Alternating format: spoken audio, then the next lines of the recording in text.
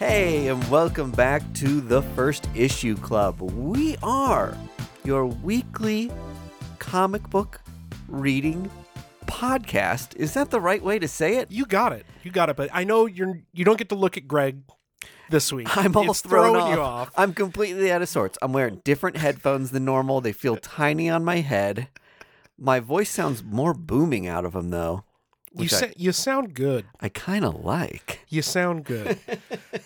Yes, you gotta say the catchphrase. Just like Sue Storm, we're the podcast that loves a good read. You nailed it. You nail it every time. I love to hear that. We're going to talk about some very buzzworthy first issues, as we always do. Mm-hmm. If you're new to the whole First Issue Club deal, welcome. You should know that we're going to talk about comic book news for a little bit. Mm-hmm. We also offer a Patreon premium fic. Ooh. Oh, yeah, we have to do all the stuff that Greg normally does. I know. That's why I was like, let me check this off right at the top. Otherwise, I'll forget.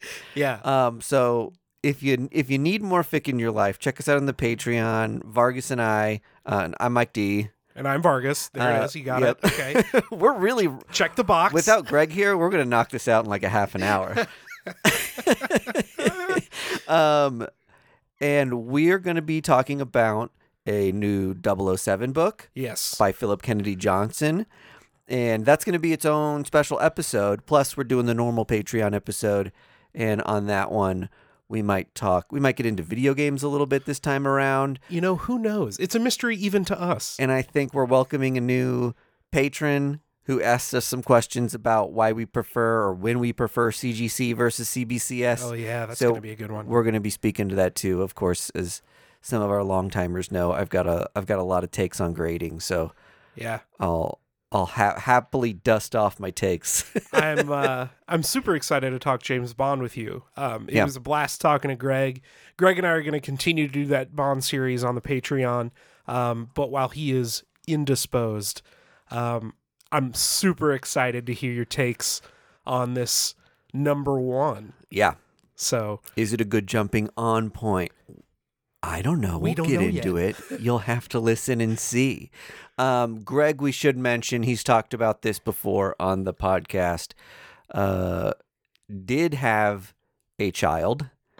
That's number 2 for him. Baby boy number 2. So there's 3 children in that house now.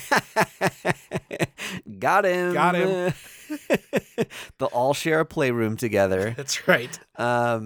So we'll miss Greg over the next couple weeks potentially, but he's going to be back in action here on Fix soon. And of course, congratulations. Congrats, baby.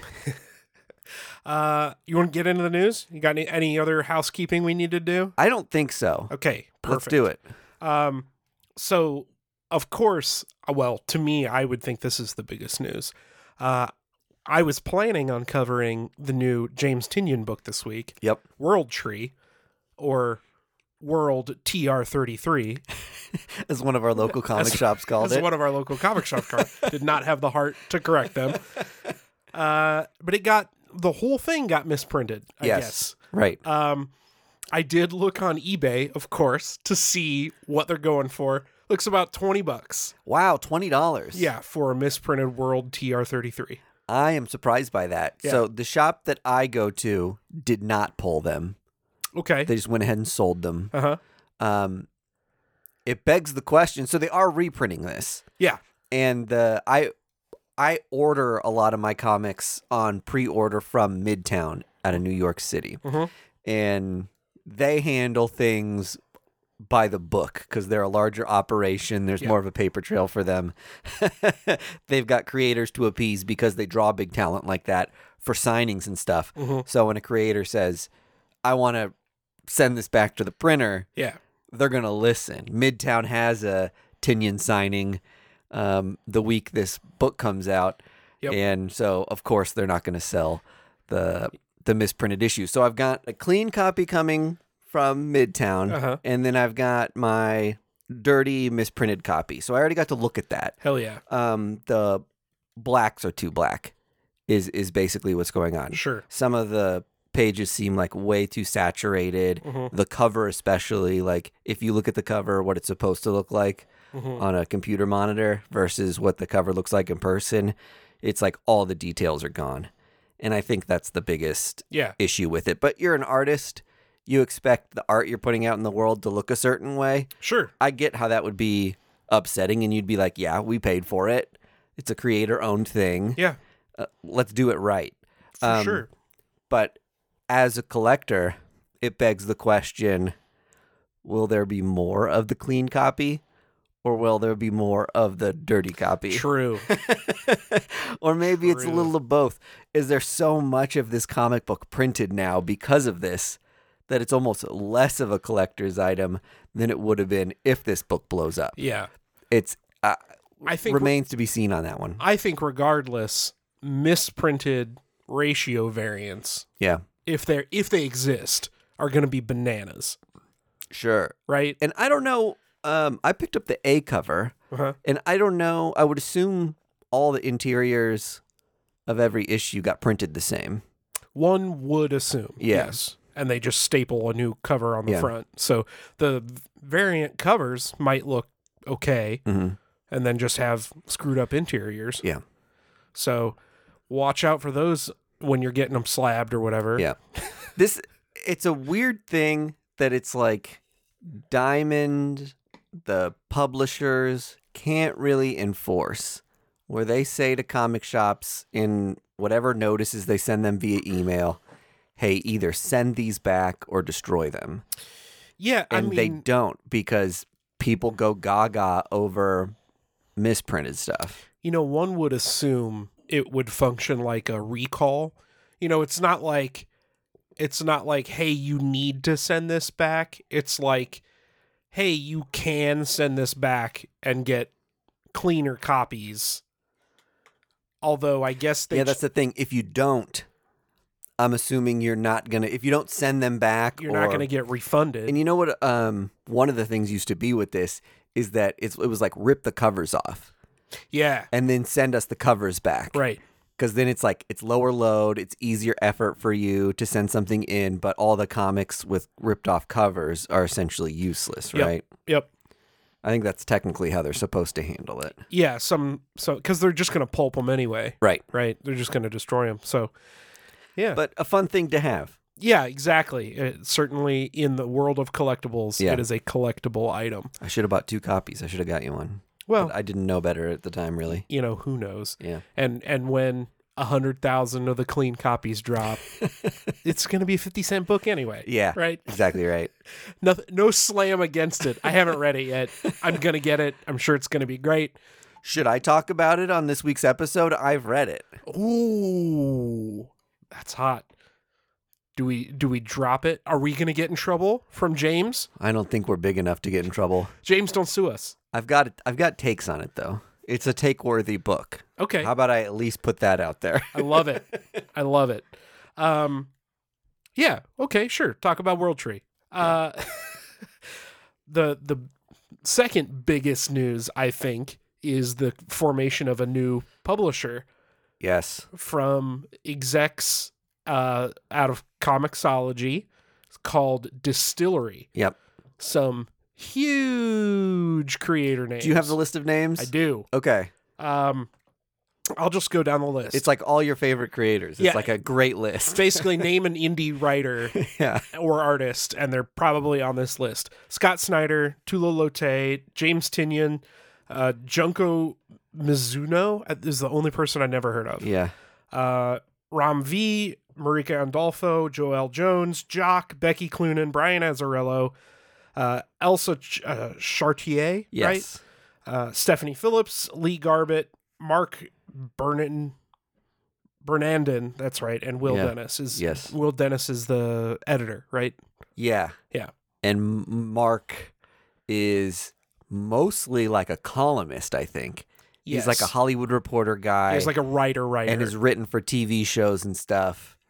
I think if you're not thinking about turning your stuff into a comic book show or something at some point, you're like not doing comic books right in 2023. So it makes sense to have someone like that on staff, whether it's he wants to just get back into writing comics, or if he's there as kind of like a transition guy to help advise on like moving to screenplays and stuff like that. Who knows? But I think that's the ultimate goal of anything where you've got independent creators like this in this large of an amount getting together to say, let's start our own thing, is for ownership and the ability to walk away where you're making the most amount of money out of streaming options and things like that getting picked up on your stories. Yeah, and that's what the focus is, reportedly, from them, is it's creator focused. Yeah. So hopefully these folks will be getting some pretty peachy deals with, adaptations and all that, where the money is. Yep. What I think is the most interesting is specifically Scott Snyder. He's a pretty indie focused guy these days. Yep. But he's got his own, stuff he's doing. Best Jacket owns Nocterra. So maybe he's just saving his best ideas for this new thing where he doesn't have to give a slice of the pie to Image. Well, I think it was, so he started doing a lot of Comixology originals. Yeah. And I think these people, like you mentioned, there's a connection to Comixology there. A lot of the comic book community, I think, liked working with those people. And that's why you saw a lot of people releasing stuff on Comixology and then moving on to publish it on Dark Horse or Image or wherever. Sure. I think they wanted to continue those relationships with those people, but so many creators are souring, or the comic book community at large is souring on Comixology. Yeah, because it basically doesn't exist anymore. Yeah, so it was like, how can we keep these relationships and deals going without being in Jeff Bezos' pocket? Yeah. The other interesting thing I saw, let me read my notes real quick just to confirm. But I think I saw that they're focusing on, oversized premium format single issues. That's their focus. I love it. So they're doing probably those big golden size or the magazine size or whatever that's become pretty popular, like the Black Label books. DC Black Label stuff's a great way to think about it, I think. Yeah. Where we'll probably have cool spot glossy covers. Yep. I already signed up for their email list. Smart move. And on the site, it was like, get our exclusive offers and drops before, the rest of the crowd sees them. And I think they're maybe creating a little bit of like, maybe there's a plan to create a little heat and buzz around the comics by treating them like a sneaker drop or something. You know what I mean? Sure. Sneaker is just the first thing I think of when I hear drop. But some of those buzzworthy things where people are like, man, I got to line up and get the copy of this prestige premium format thing that's going to be somewhat limited and be a collector's item.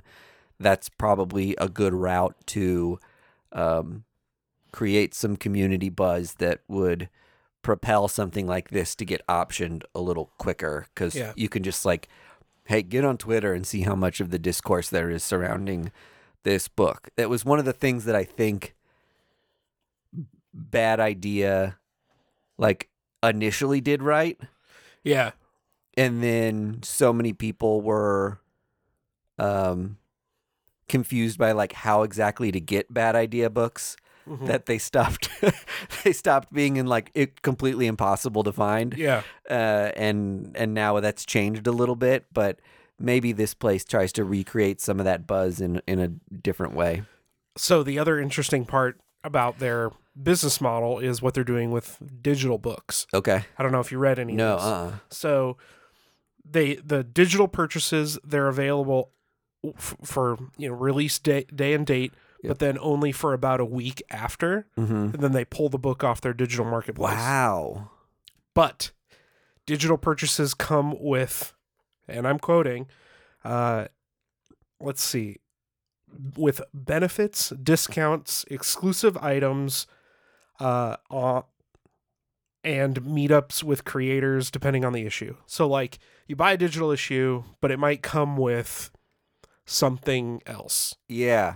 Right. Like, for example, you might get invited to a special whatnot chat room wherein they're signing stuff, remarking stuff. Correct. Live on camera for people per request of like the, 100 people who got led into this thing. Correct. On top of that, they're going to open a digital marketplace for DSTLRY books, and you can resell your digital copies at your price point. Wow. So it's interesting. It's eBay for digital comics. Yeah. Well, I wonder how this works in terms of it being like, are the comic books going to be essentially NFTs? And is it... Well, they aren't NFTs in that there are multiple copies of them. Yes. What I'm wondering is... how do you sell the rights to your copy if it's not tied to... It would have to be controlled through like their website or their app. Yeah. Right? So you sell it, you no longer have access to that digital copy on DSTLRY.com or whatever it's going to be. Because I think I'm out on NFT stuff. Yeah, NFTs are garbage and don't buy them. Yep. And they specifically say we're not doing NFTs. Okay. They've called that out. Yeah, good. I'm glad to hear it.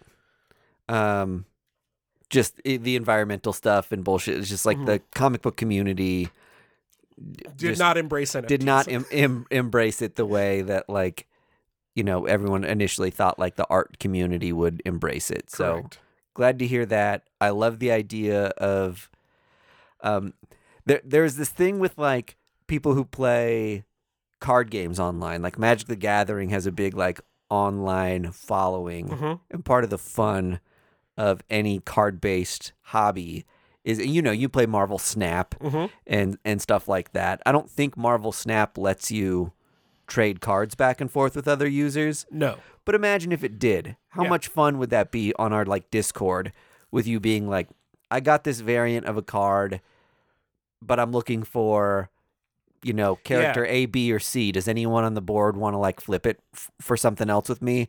Like that would be so... I don't play Marvel Snap. Yeah. I might be interested in playing it just because it'd be more fun engagement with like my comic book friends online. Yeah. If you could do something like that. For sure. Well, now you can do that with DSTLRY. So that is interesting. It makes digital comics feel less like throwing your money into a black hole. Yeah. Correct.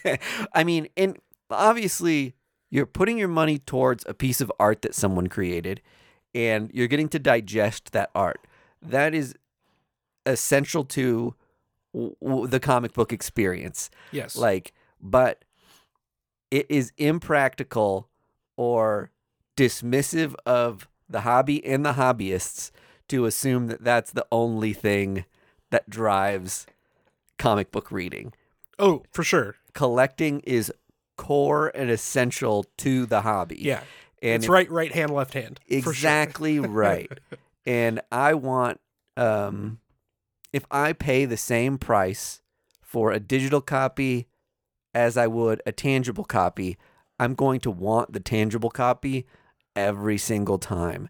And the idea that they might have some sparsity in a digital copy, or that I might be able to gain premium access to buy other merchandise if I do buy a digital copy. Maybe I get the digital copy, then 3 months from now, hey, anyone who bought the digital copy can now unlock this variant we have for another comic book. Yeah. And you're like, sweet, like no one else is going to be able to have access to this. It's going to be a super limited run. Yeah. Like perks like that get me really excited about collecting digitally. Yeah, for sure.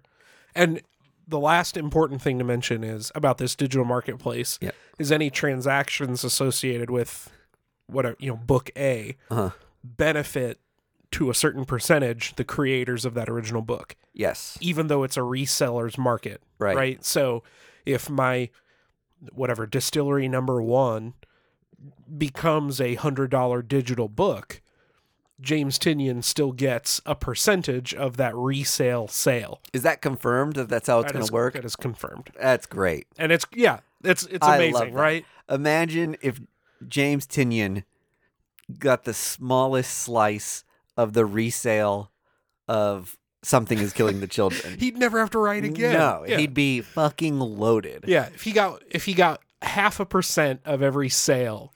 I was on CLZ the other day, and my Something is Killing the Children #5 second or third printing book sells for $80 or something. Yeah. And it's just man, every one of these books in the single digit issues resells for a good amount of money. Yeah. And it is crazy to think that I don't know how much he made on that comic, but not enough. Not near enough for the sales that there were. For sure.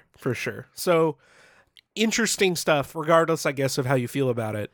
DSTLRY seems to be trying to shake up the market at least a little bit, which is cool. Yeah, that's cool. And I appreciate, sometimes we clowned on Bad Idea historically on this podcast. Yeah. And, sometimes it was just to have, just to be salty. Sure. And other times, we've been high in praise of them for the same reason that they're not a lot of new publishers come out and they're saying they claim that they're going to be a breath of fresh air in the comic book industry, or they're going to be a disruptor. Right. Every new publisher says that, and all of them are the same. Yeah. Except for Bad Idea was really one of those places that did something really odd, that tried to sell comics different, tried to make the secondary market a weird aspect of the collection. If they found out that the retailer, which this at the time was a huge issue for me, that if the retailer themselves were selling copies on eBay for a markup, Bad Idea would blacklist those retailers. Which 100% do that. And that's great. I really appreciated that because, Mike Russo, or the Budget King, who used to be on this podcast, and I had...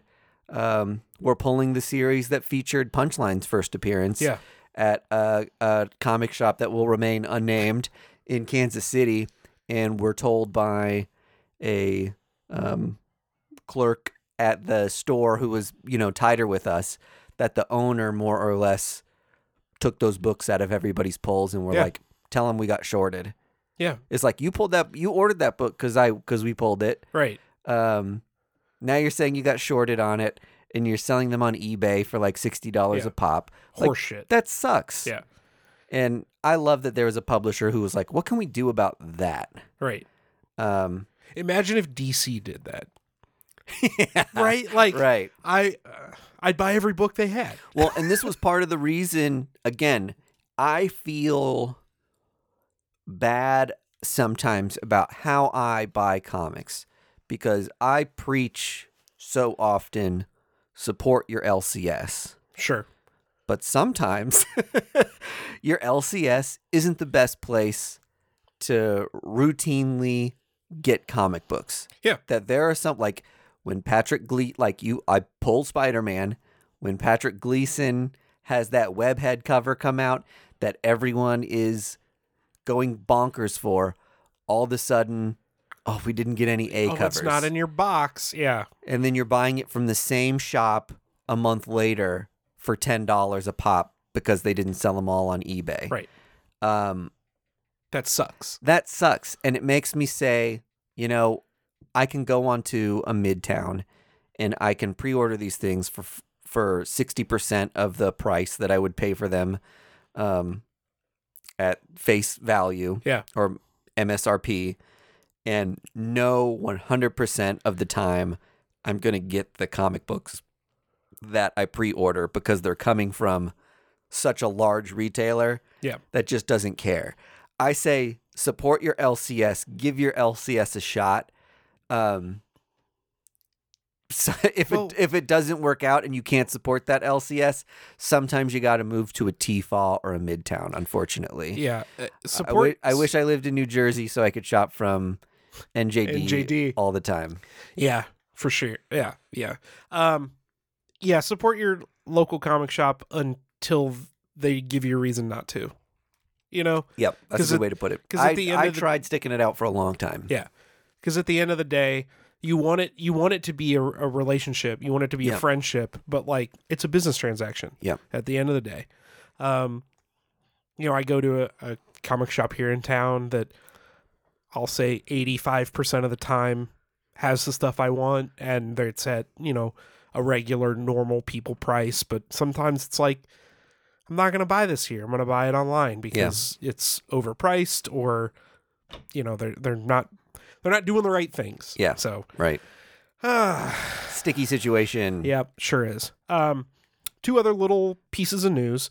2 new Hellboy comics are coming from Dark Horse. Always love Hellboy. Always cool. Mike Mignola and Chris Robertson are co-writing, with Mike Norton and Dave Stewart doing art and colors. Oh, I love Mike Norton. Yep. It's a one-shot focusing on Hellboy. Sorry, it's called Hellboy and the BPRD 1957 From Below. Okay. It's a one-shot focusing on Hellboy going out on a mission with his 2 father figures, Professor Brutenholm and Archie Morand. I've not read any Hellboy. Yeah. Okay. I have Hellboy. I just have not gotten to it yet. Yeah. All right. Don't crucify me. That was something I caught up on Comixology. One of the things that I appreciate about Comixology was like, there are some of those books that are like immensely popular. Yeah. And they say, we've wringed the towel as dry as it's going to get on like physical Omni and trade sales. Yeah. And when we moved it to digital, everyone who's bought it digitally at this price has bought it. And then they do those like Black Friday 60, 70% off sales. Yeah. And it's like, holy shit, I can get the first 20 issues of this for like a nickel. $5. And that's like, I used Comixology for that a lot, to catch up on like classics that I was like, I was a baby or a 5-year-old right. when those comics started coming out, and that's a good way to catch up on them. Yeah. I bought the library edition of Hellboy Volume 1. Did you now? On Amazon, because it was like $23. That's cheap. A while back. Yeah. So I have it. I just haven't gotten to it yet. I'll report back when I earn my Hellboy credentials. All right? It's good. So Hellboy with his 2 surrogate dads going on a mission. Yeah, I'm glad to see Mignola wanting to write Hellboy again. I mean, he's been doing his like Mignola-verse stuff, and he's dipped in and out and back to a lot of those like related stories and one shots or short series. I think there was a time where he kind of ended Hellboy, and it seemed like he was never going to revisit that and just wanted to move forward. But it seems to me like he was more like, Hellboy's story has ended, but we can still play in the long lifespan of Hellboy and go back and tell these stories that existed between like his birth and where they ended the story. Yeah, you can flesh out some of the missing parts. Yes. For sure. For sure. So the other series that's coming out is a prequel series. Yeah. That takes place, I guess, millennia before Hellboy even walked to the earth. Okay. It's called Panya, the Mummy's Curse. And it's about the titular Panya. I guess she's a living mummy. She features in the Hellboy story, I guess. And it's her story from back when she was a kid in ancient Egypt. Right on. So cool. Filling out the world of Hellboy, like you were talking. So, world building, baby. So, and I love Mignola's art beyond anything else. Is he doing art on that one? He's doing covers. He's doing covers, okay. At least. Anyway, Hellboy, cool. So the last piece of news I have, I wish Greg was here, because I know that he was consternated about this a while back. We talked about Shazam. Yes. And how can Shazam say Shazam we had without just flopping back and forth. We had an avid argument about this. Yeah. So boiled down to intent. That was my understanding, Yes. right? Was that if you don't say it with, a pure heart or whatever, Yep. you don't turn. If you're just like, oh, Shazam, like you taking the Lord's name in vain, right? You have to put some stank on it to get for it struck to down sin. by lightning. Yeah, right. Well, Mark Waid and Dan Mora, world's finest, are doing the new Shazam book, and it has been announced that they are changing Shazam's name in the book to the Captain. Interesting. And the reason they're doing that, Mark Waid said, is because they needed a name that the character can say without transforming into his alter ego. And they can't change him back to Captain Marvel. Correct. So they went with the Captain. That's so funny. Yeah. The history of that and Captain Marvel and all that stuff is just so bonkers to me. I desperately want, and this is something I would do if I were a millionaire, right? If I had money, no object, right? I want a documentary, like Ken Burns Jazz. Yeah. But I want comic book lawsuits. Right? Yeah, right. And like the Superman thing, the Batman thing, Captain Marvel, Spawn. Yeah. With Neil Gaiman. Oh, another newsworthy thing, Liechtenstein. Did you see all of those headlines? That he's gotten accused of stealing art, right? Yeah, and someone made a documentary about that, and it started with a creator catching it and being like, okay, this guy straight ripped off my work. Yeah. And I got paid a dime per page at the time.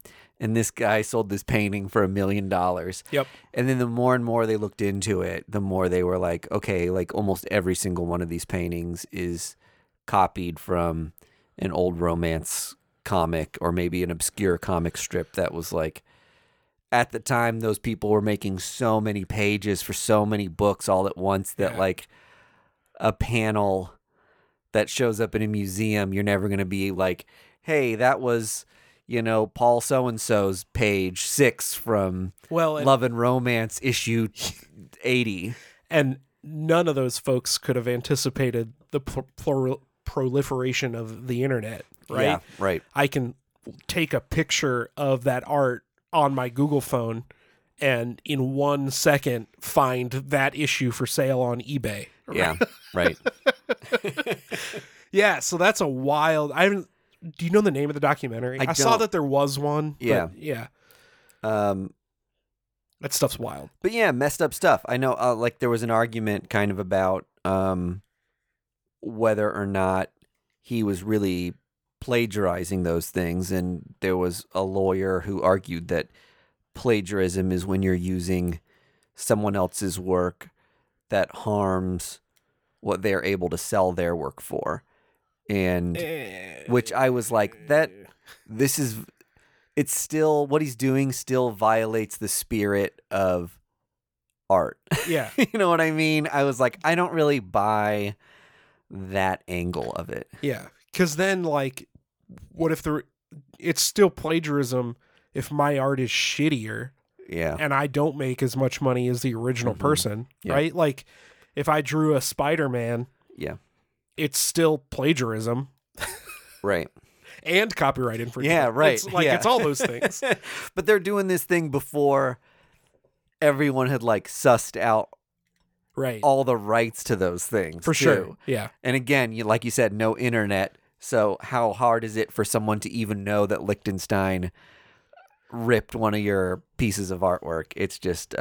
It was impossible. Yeah, basically impossible. But gross story. If you're a comic book fan, it's worth checking out some of those articles on that. For sure. Yeah, just Google Liechtenstein, not the country, and you'll find it. Was his first name Roy?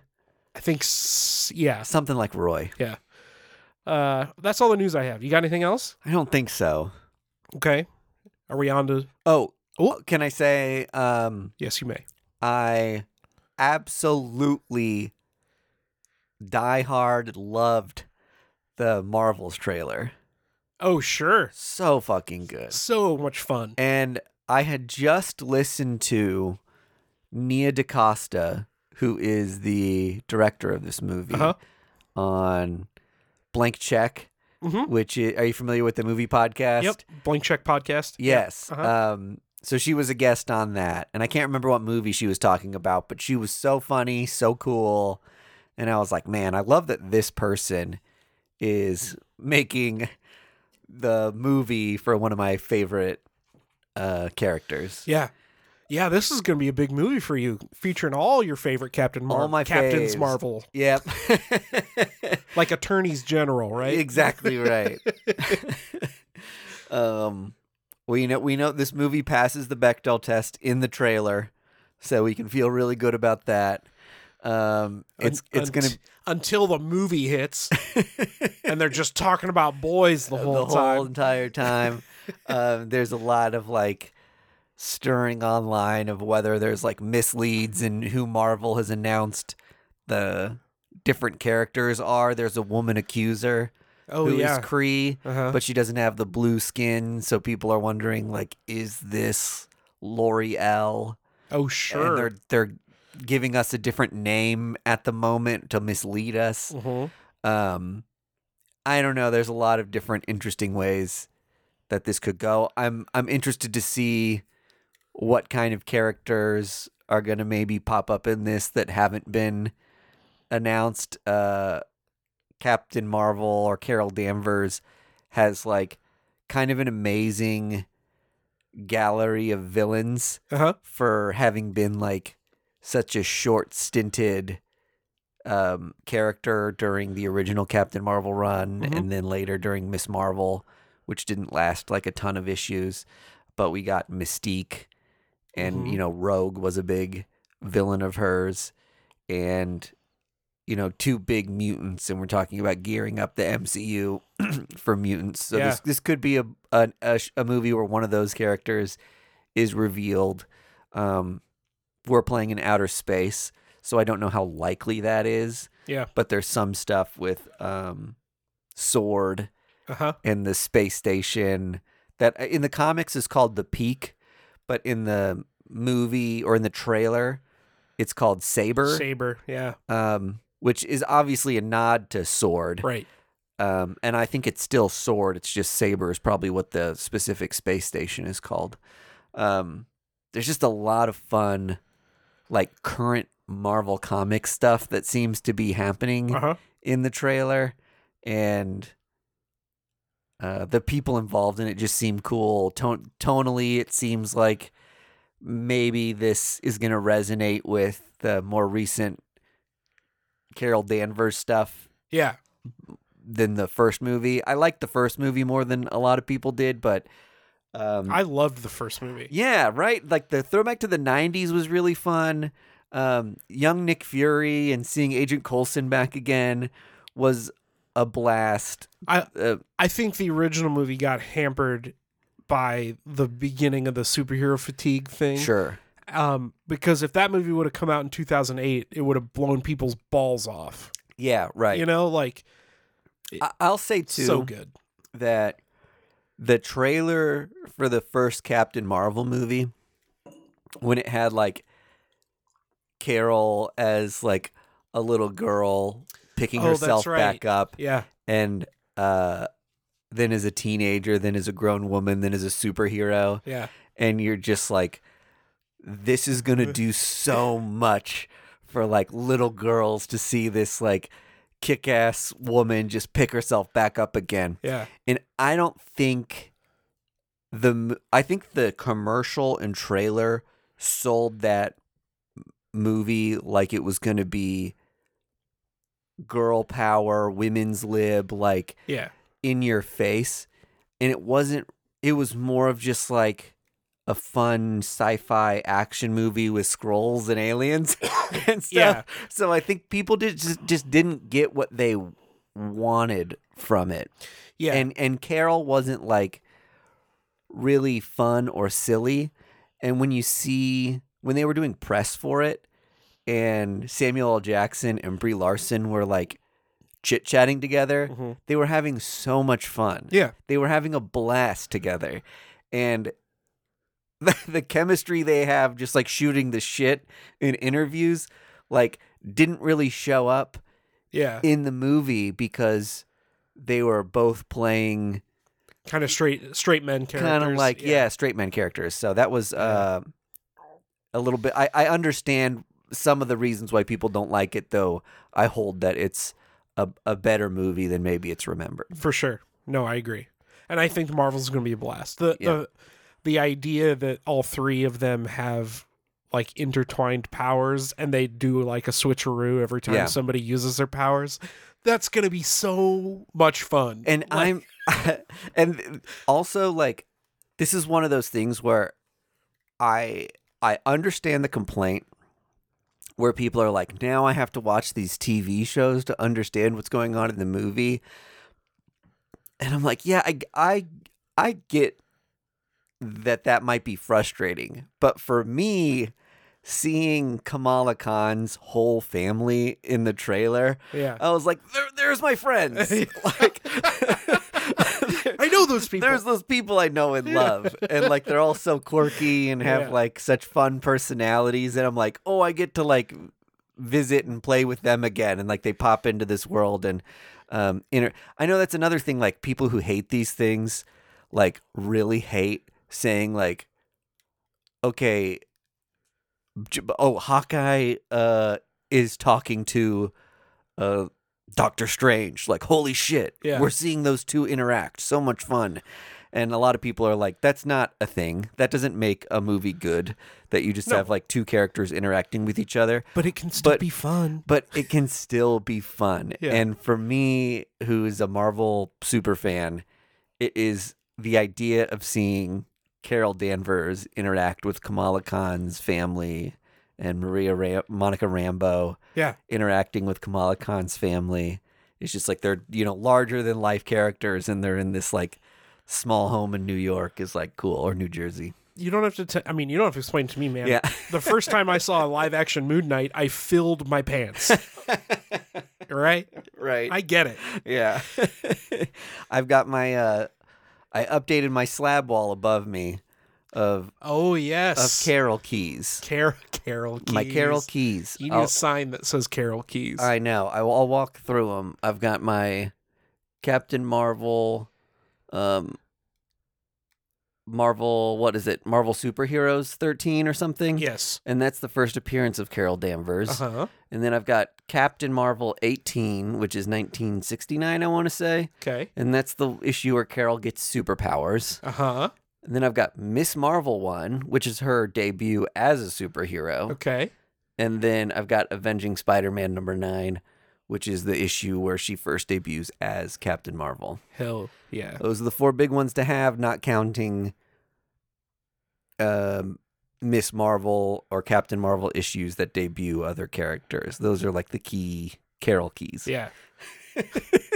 You need to get a Captain Marvel number 1 slab. Yeah, I know. I'd like to get that Kelly Sue DeConnick issue in a 9/8 would be nice. Yeah. I've got it floppy somewhere, but I don't think it's a 9/8. Good stuff. Anything else? Heck yeah. No. Final chance. I finally got that out of my system. Okay. Would you like to go first? Well, yeah. So I think you and I might have read some of the same comics. Okay. Let me hit you with some titles first. Perfect. I read World Tree. I read World TR33. I read Seasons Have Teeth. Got it right here. And I read Guardians of the Galaxy. Got it right here. So 3 big titles of the week. Excellent. All right. So we'll be ready to have some combos here. Let's start with, since we're on a Marvel kick, we'll start with Guardians of the Galaxy. Yeah. Everyone's kind of been wondering, what does Grootfall mean? That's the name of this arc. All the characters are in like cool Western new outfits. Like, what's that all about? Yeah. We're kind of getting some answers. It's getting drip fed. Yeah, it's getting drip fed to us.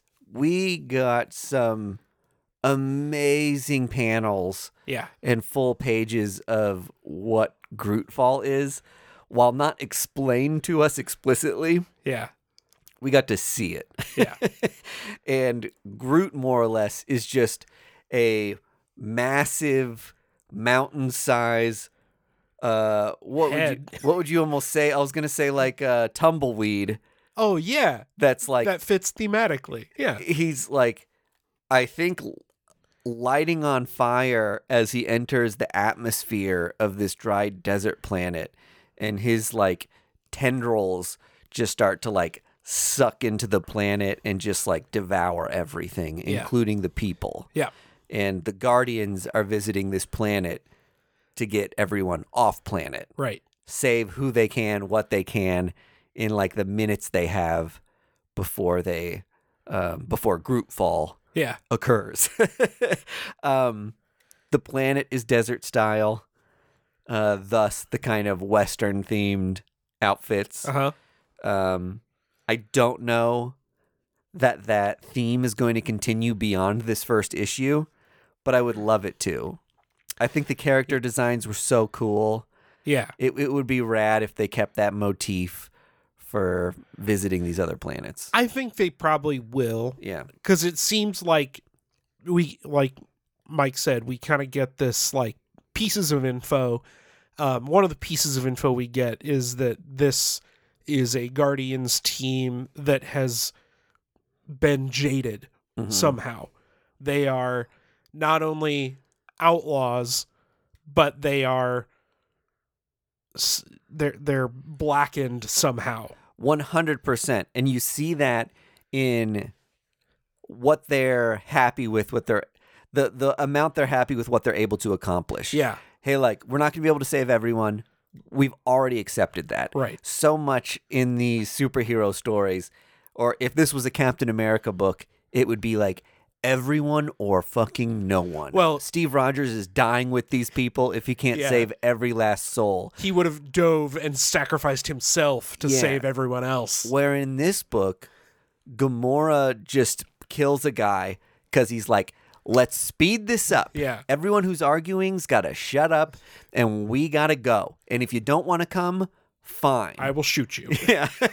Yeah. Stay here and die. It's all going to burn anyway. Yeah. If we can get out of here with half of you, great. That's half of you that would have died that are going to live now. Yeah. They are so jaded towards it, and it's bizarre to see superheroes, even our more like rough around the edges type of heroes like a Drax, be so okay with letting all these people die. Yeah. Right in front of them. Yep. Mantis is a great character who can use her kind of like powers of influence to just get people on board and move them along. But even Mantis seemed like she had some kind of like a DID or a PTSD kind of alternate personality maybe. Yeah, they were like, here she is again. Yeah. She just popped back into it. So yeah, it's almost like Mantis is maybe at times using her own power on herself. Yeah. Just to keep herself like afloat. For sure. Yeah. It really surprised me to see the team that we had be so reflective of the team from the MCU. Mm-hmm. Obviously Rocket's not there. And obviously Groot is now like a big bramble monster. Yeah. But otherwise, we've got Nebula and Mantis with Star-Lord, Gamora, and Drax. Yep.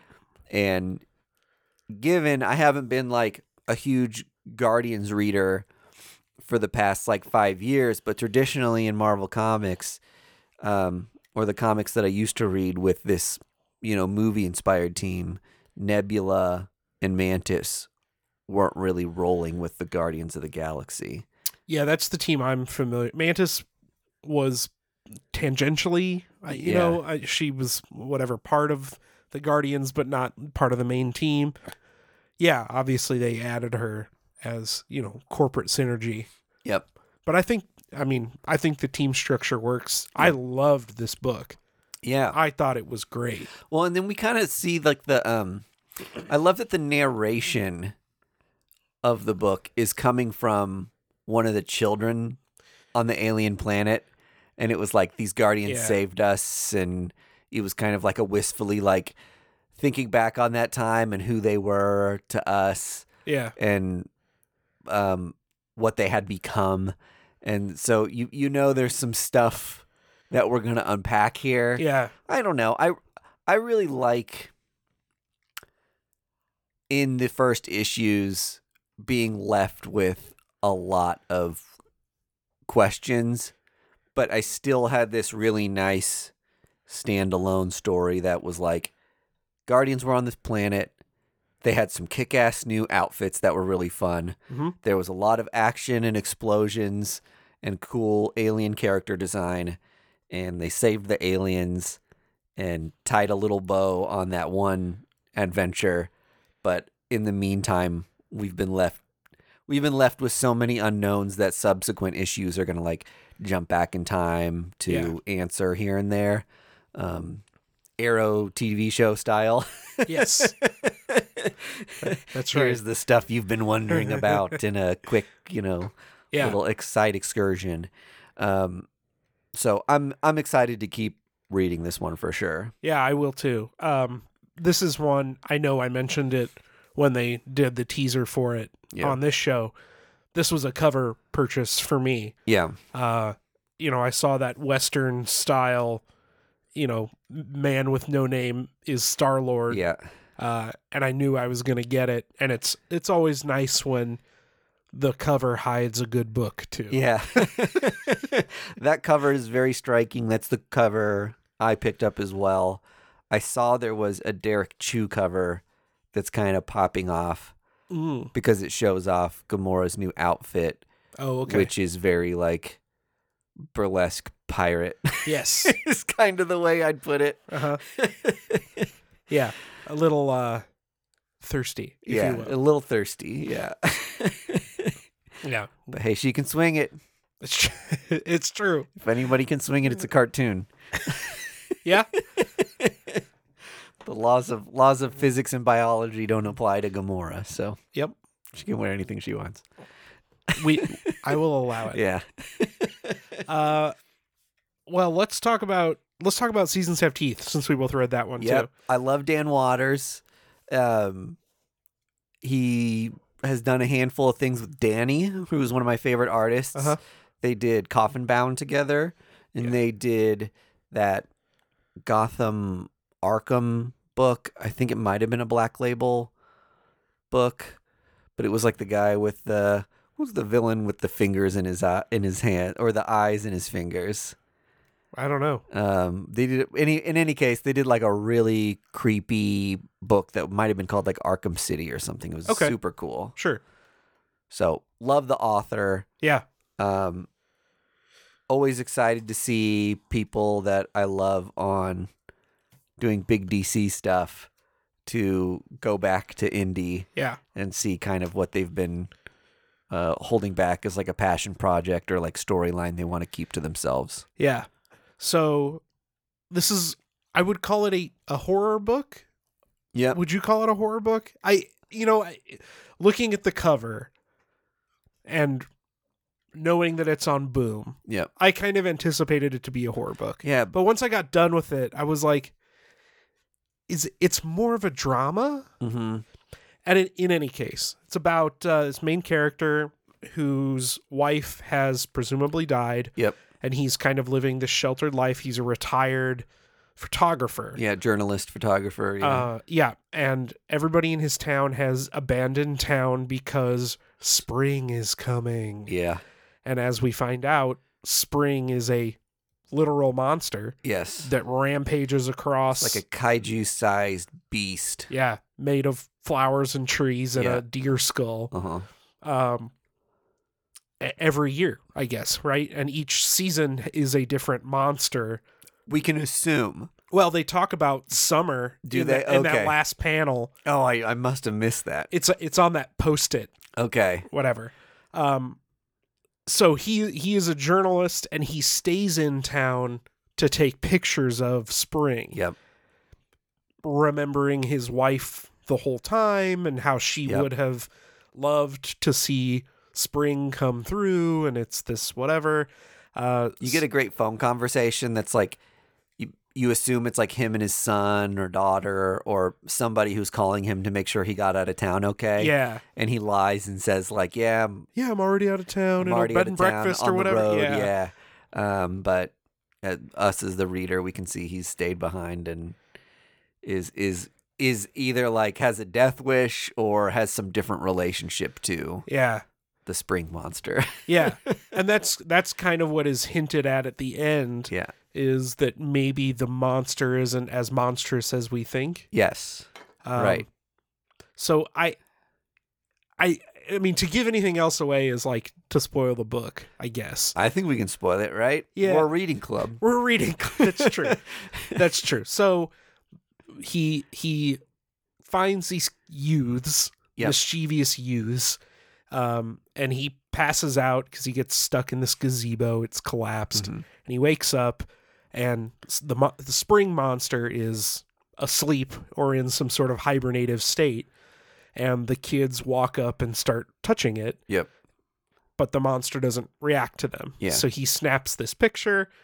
And the last page of the book is that picture on the front page of the newspaper. And that sticky note that I talked about said, something like summer is roaming through Munich next month. Do you want to go? Something like that. Yeah. So, I was absolutely intrigued by this book. Yeah. I mean, getting through it. I want to know more about this guy. I want to know more about his relationship with his wife. I want to know more about the world he lives in. I mean, it's the perfect issue 1. Yeah, whether his wife was taken by one of these creatures or if she had some sort of involvement in how they came to be or something. Right. Like, we don't know, but it seems like his wife had some sort of like passion of knowing about these things. Right. Which is interesting to me. Additionally, there's a part where like he steps on a little weed. Oh, and the spring monster is like, "Rrr!" Yeah. And that I think there's maybe a motif to this that is like the seasons or nature in the world has like become personified out of like or wants some like retribution for like what we've done to the environment. Sure. And so, I mean, that could be something that's just like an overtone or undertone of this eventually when we read more, but that could just be me reading into it. But that particular scene was very striking to me. Yeah. And I think the bravo to the colorist. I don't know if it's one of the names on the cover or if it's like the artist did the colors as well. I'll look it up. But a lot of the book is in gray tones. Yeah. And then when you see spring for the first time, and it's like in all its vibrancy against this dark, washed out town.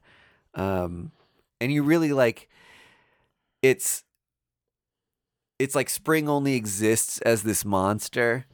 And the view of this world is just like gray winter. Yeah. And so to see this like striking beast come through that has all the colors of spring in a world like now devoid of nature and color was just like a really cool motif. Yeah. I also liked the choice to have the flashback with his wife in green. Yeah. Instead of sepia or black and white or whatever. Which leads you to think there was a simpler time then and things were right with nature and the seasons, and this is something that's happened in the last 20 years. At this point he looks like he's in his 60s maybe. Correct. Sebastian Cabrol just listed as artist. Oh, okay, so presumably arts and color. Yeah. Bravo. Yeah, great book. There are some pretty bomb-ass variants for it if that strikes your fancy. Yep. I'll say for fans of sparse comics. Yeah. If you're looking for like a heady read or if you need a lot of like exposition and world building, you don't necessarily get it in this first issue. It's pretty sparse. Yeah. But the promise of what's to come is like exciting. Correct.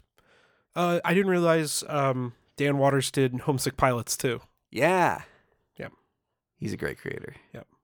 And Sebastian Cabral, the artist, did Hungry Ghosts, the Anthony Hungry Bourdain, Ghosts, yeah. and Maestro World War M for Marvel. Oh, wow, okay. Got some cred. Yeah, nice. Right on. You want to talk about World TR33? Yeah. Give us some hits. So I'll just give you like some of the. Why don't I, instead of like saying what happens in the book? Yeah. Why don't I give you some just like broad themes? Yeah. And then give you like kind of my take on what it felt like reading this book. Okay. So one of the big themes in it is like online culture and the violence it inspires. And like mass shooting or like senseless killings. Okay. And the last couple weeks I feel like have been tough for like mass killing stories in the news and legislators arguing over gun control, and it's just been like really depressing for me. Yeah. And so there was one side of this book that was just like hard to read because I was like, hit too close. Yeah, I don't want more like gun violence. Yeah. But if it's anybody, I feel like if it was a creator other than James Tynion, I might not have had the like second to step back and be like, okay, it's commentary. And he does stuff like this all the time where he takes like a interesting sci-fi bent and like uses it to hold a mirror up to culture at large and say, well, let's take this like gross, nasty part of who we are as humans and say like, what if this was like an uncontrollable thing, or what if this was a instead of a disease of the mind, more of like a real actual disease or affliction that could be like caught and transferred. Cool. Rather than so kind of what he like did, a mental illness thing. It's a Department of Truth mirrors pretty closely to like that being a commentary on alternative facts, and the truth is what I want to believe and what I read the most on Facebook. Well, like what if we say the thing culture believes at large actually becomes the truth? Yeah. It's kind of doing a similar thing in saying that seeing violence, experiencing violence becomes a literal mind virus. Yeah. Instead of like like a figurative mind virus. It sounds a lot like what he did with Memetic. Cognetic. Yeah. That's way, way back when he was first starting out. The book itself feels very on brand for Tynion. Yeah.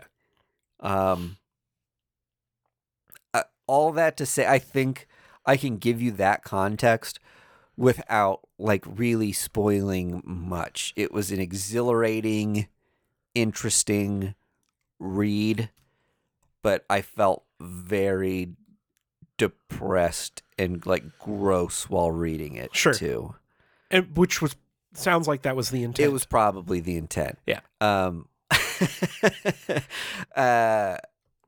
Which, you know, like I understand and I respect that as part of the art is evoking a certain feeling from somebody, but it's like just like anything that's like a movie that I'm like, oh man, I'm gonna have to like sit down and like feel bad to like appreciate like this thing. Schindler's List. Yeah, right, exactly. Like I know Schindler's List is an incredible movie, and I know I like am gonna love it, but like working long weeks and like feeling like bummed all week, right? And then being like, Friday, I'm gonna sit down and watch like Schindler's List for 3 hours. Yeah. It's just kind of hard to be like, okay, now the Holocaust movie after like all this.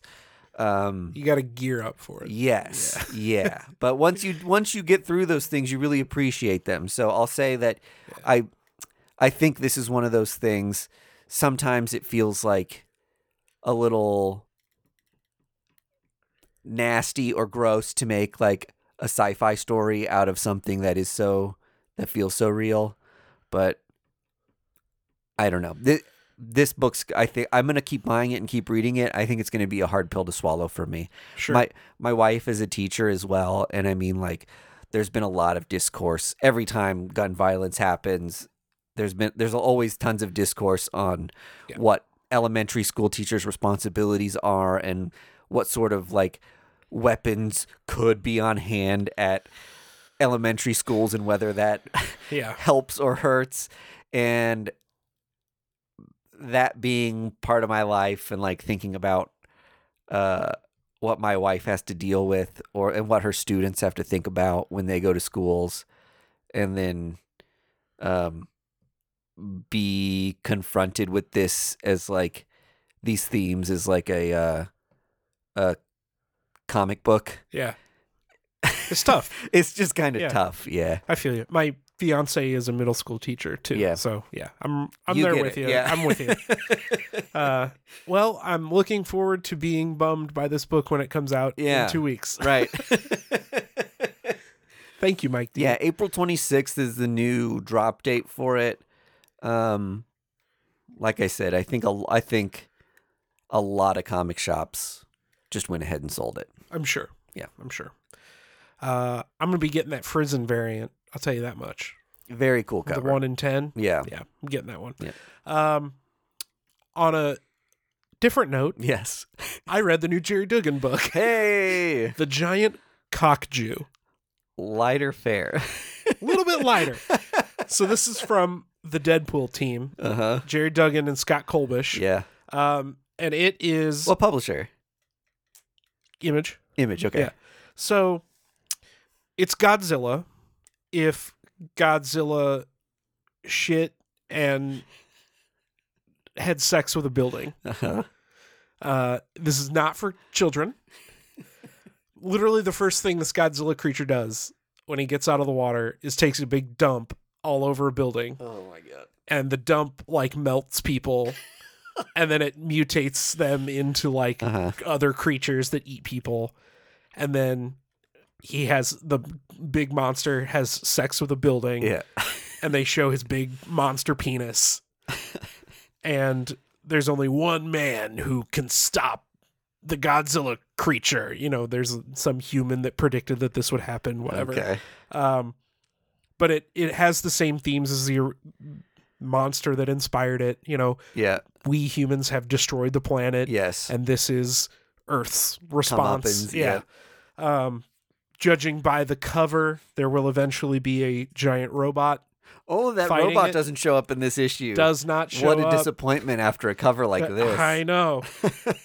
This seems more like the cover for like a trade then. That's like, here's a little more all-encompassing view of what the book will be. You see that. Yeah, you got to buy it. You got to buy it, right? But no, it's a hysterical book. If you're into the kind of Deadpool-esque gross-out comedy, this does not disappoint by any stretch. I mean, if you know Jerry Duggan's writing, this is squarely in bounds for him. Yeah. Well, and it looks like the cast of characters on the cover of the book, too, looks like it's it's a diverse cast. The ages are all over the place. Yeah. We only meet the old retired scientist, maybe? Yeah. And the general. Okay.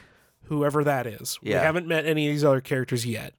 All right, cool. But yes, I'm looking forward to this book, seeing how it comments on how we've destroyed the planet, seeing how it comments on the military-industrial complex, and how, because it talks about that, how instead of pursuing green technology, we've pumped money into the military. Yeah, right. So that's, of course, our response is a military response.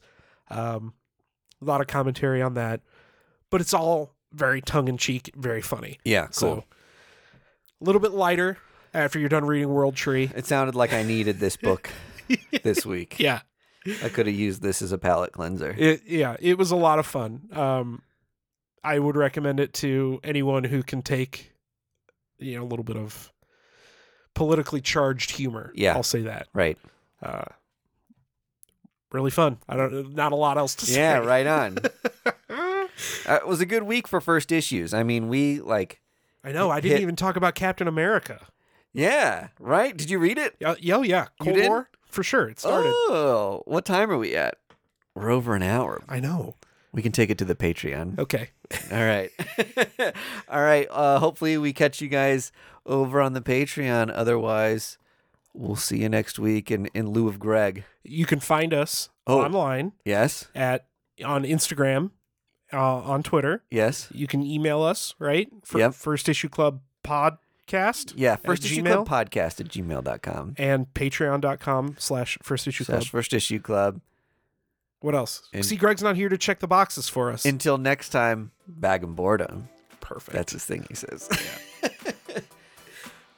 First Issue Club is edited and produced by Mike D, Greg Lichtag, and Andy Vargas. Follow us on social media at First Issue Club, and check out our Patreon for videos, audio, and more at patreon.com/First Issue Club.